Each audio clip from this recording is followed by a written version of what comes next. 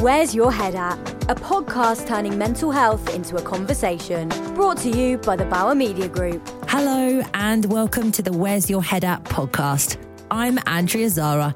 Where's Your Head At is a joint collaboration between Bauer Media, Natasha Devon MBE and Mental Health First Aid England. We launched this campaign in 2018, petitioning for a change in law for better mental health provisions in workplaces and colleges across the UK. A part of this is also making mental health an everyday conversation. In this episode, we're joined by Kem Ketinay, who became a name after appearing on Love Island 2017. Since being on the show, Kem has been very open about his history of depression and anxiety, something he's dealt with long before Love Island. And because of this, he's supported our Where's Your Head At campaign since its launch. Coming up, Kem talks about online trolling and his worries about the importance his younger cousins place on Instagram prestige. Kem starts this conversation about the highs and lows of social media and the impact it has on his mental health. I think social media is huge. It's affected me in loads of different ways. Of course, like, it's been a massive platform for me to reach out to people that have supported me along the way, and it's amazing in that aspect. But the pressure of it is huge, and sometimes I even worry for like my little cousins and stuff. I see how much it impacts them at school and how much they think is so important. Like, it means everything. But it is hard because as a person, I'm a very sensitive person, and like I try and build myself to be more resilient to kind of comments and stuff. But it's hard, and it's something that takes time. But you put something up and you get a lot of backlash and negative comments, and it's all good saying that we need to change everyone, stop being so negative, but you can't change the world in a day. In that aspect, you have to kind of put yourself first and teach yourself how to deal with it rather than trying to change everyone else. But it's really, really hard. Like, I sometimes upload something and I see loads of negative things, and it does affect you and you get upset, and it also affects your mum, your dad. Like, I see how upset my mum gets when she sees things being said about her son. But I guess it's how you deal with it and realise that some of these comments aren't from people that matter to you and that important, and you can't let them affect you. If it was from your brother or your mum, your dad or your best friend, then you might get upset. But from a random person, then you can't. Otherwise, every time someone says something, it's just going to break you, and you can't live your life like that because we live in a world that social media is controlling at the moment, really. Do you find it harder some days than others to deal with?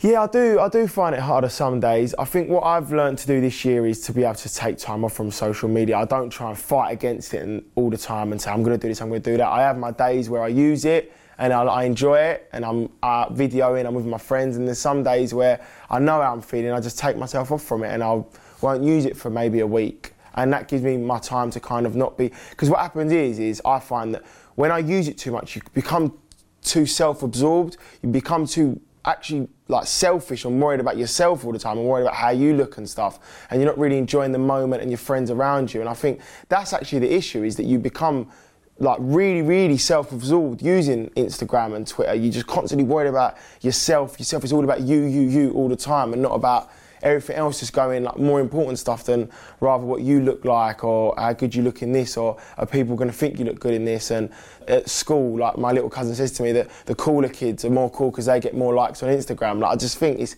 absolutely mental that's what it is. So it's being able to just pull away from it. What do you say to your cousins, and do you think they take it on board? It's hard for me to get through to them because they look at me and think, oh, they see my Instagram. And that's why I get really stressed out, because I try and get through to them, but they don't listen because they want to be on it. They want me to tag them in all this stuff, but I try and keep it all separate from. That's why I don't really use it in front of them, because I try and say to them it's not important, but it's very hard when I'm with them to get through to them when they go to school and all their friends say, oh, your cousin's got this many followers and he does all this, can you get him to tag? It's like the cool thing in school. So it's something that they'll have to learn with age, but I try and guide them as much as I can that it isn't the be all and end all of everything. So can you talk us through the photo that you've given us? Because this is a photo of you and your best friend, Chris. Yeah. It looks like you're having a brilliant time, but actually there was quite a lot more going on.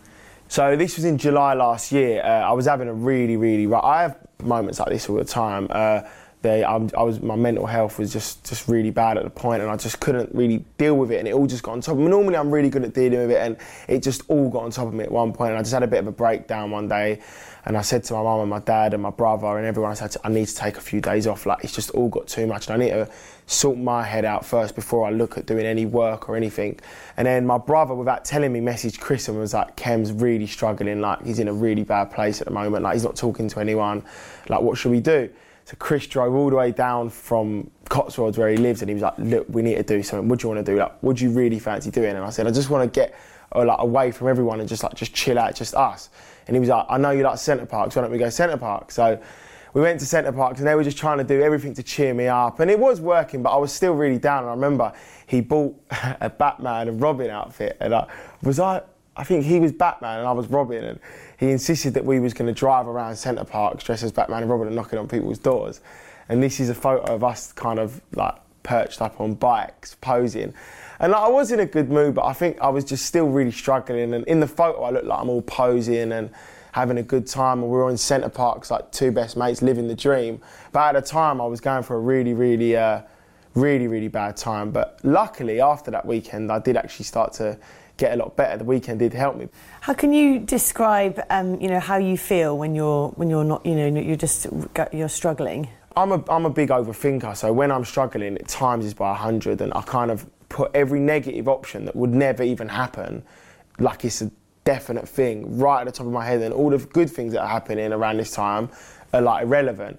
And I just think and I think and I think and I think, and I just get myself in such a pickle that it's only when it gets so bad that I have to take a step back and think, what on earth am I doing? But my head just goes at such a fast speed, I can't control it. That's why it's always, for me, important to take a step back and have my friends around me when I feel like that. Because when I'm in my own head, I shouldn't really be on my own, because I don't stop until I get really bad. But luckily, my family have been around me for so long dealing with it. They know the trigger points, and they know when I'm feeling that way, especially my mum. She could see it a mile off, so. What do you think your life would be like without social media?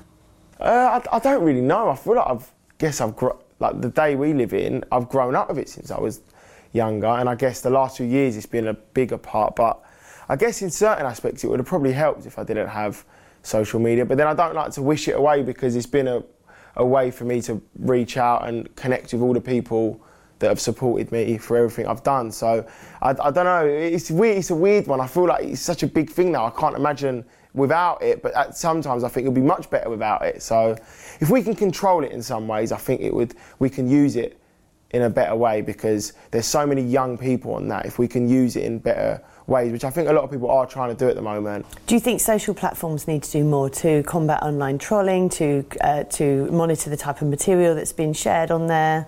Personally, I haven't had as much trolling as I've seen from other people. I think, I don't really post a lot of stuff for me to get it back. I do get some bits and bobs, but not a lot of I've seen other celebrities talk about. But I think if there is ways that we can stop it, but not just for celebrities, for everyone. Like, I know the celebrities speak out about it, but they're not the only people that get it. I think everyone gets it. Kids at school, boys, girls, older people, younger people, everyone. So if we can somehow, get people together where they kind of feel like they don't need to do it anymore, because I don't know where they're getting it from inside them. They feel like they need to say these things to people. If we can kind of combat that, that will be a better option, rather than just getting rid of social media. Because if it's not social media, it's going to be something else.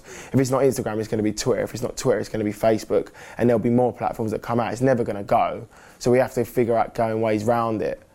There has been a lot of focus recently this year on reality TV and reality TV stars, and also the effect that being on these shows can have on your life.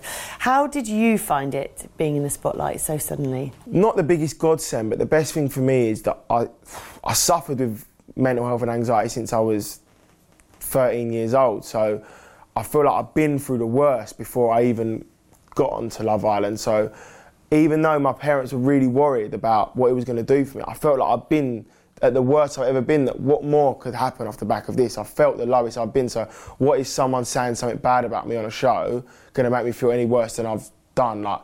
For me, it was an experience that I could build as a person and become stronger. So if anything, the show made me 10 times stronger, made me become a bigger person and deal with everything, because I went through all the training exercises the last 5 years of how to deal with my mental health. So it was all in my brain anyway what to do. I just needed to push myself past that stage to kind of not be so scared of it.